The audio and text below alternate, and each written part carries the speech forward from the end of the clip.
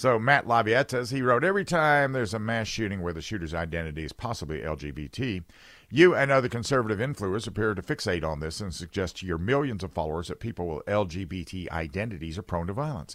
Well, unfortunately, leftist punk, that's exactly what you do to people that own guns. This is actually the Alinsky rules being used against the gun grabbers, which they don't much like, of course, you know. And he continues, what would you say to your critics who say you're stoking fear, hatred, and potential violence against a marginalized group of people? Well, here's the thing, Matt, and any of you others that think that you need to sympathize with the LGBT. I have no dog in the fight about LGBTQIA plus minus square root of. I have none of that. You can do what you want. This is America. You are reducing womanhood to wearing a costume, but you know that's all on you guys and ladies that allow this to happen. You are marginalizing yourselves, but you know, no matter.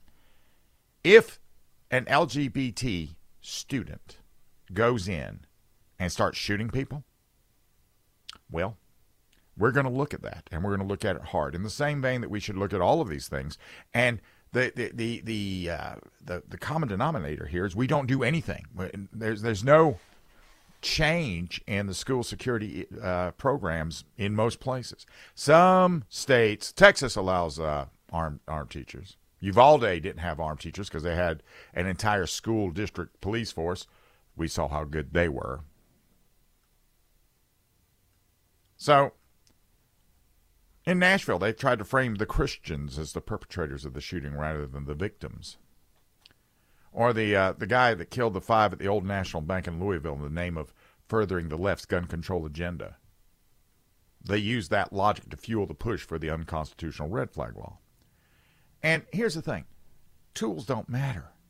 They don't matter. Motive matters. Intent matters. And unfortunately, the trend that one of the side trends of the trend of being transgender is apparently you guys have some violent tendencies, and I understand it. You're told all the time that we're against you, that we're coming for you, we're going to do that, and you act out on it. Understood. You're getting some bad information, and one day you know, as it is with all of these rampage shooters, they either end up locked away for the rest of their lives in some cases, or they are killed or commit suicide in most. And in the interim, everybody sits back and just talks about what they took with them to do what they did. That's not the part that matters.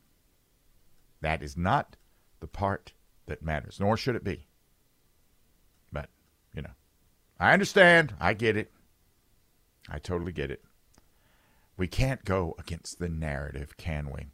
When we get back, let's talk about how the Democrats have set the stage for this LGBTQIA plus minus square root of EIEIO onslaught in 2024, because they absolutely have done that, and they're going to make this. This is going to be absolutely trending. I swear to God.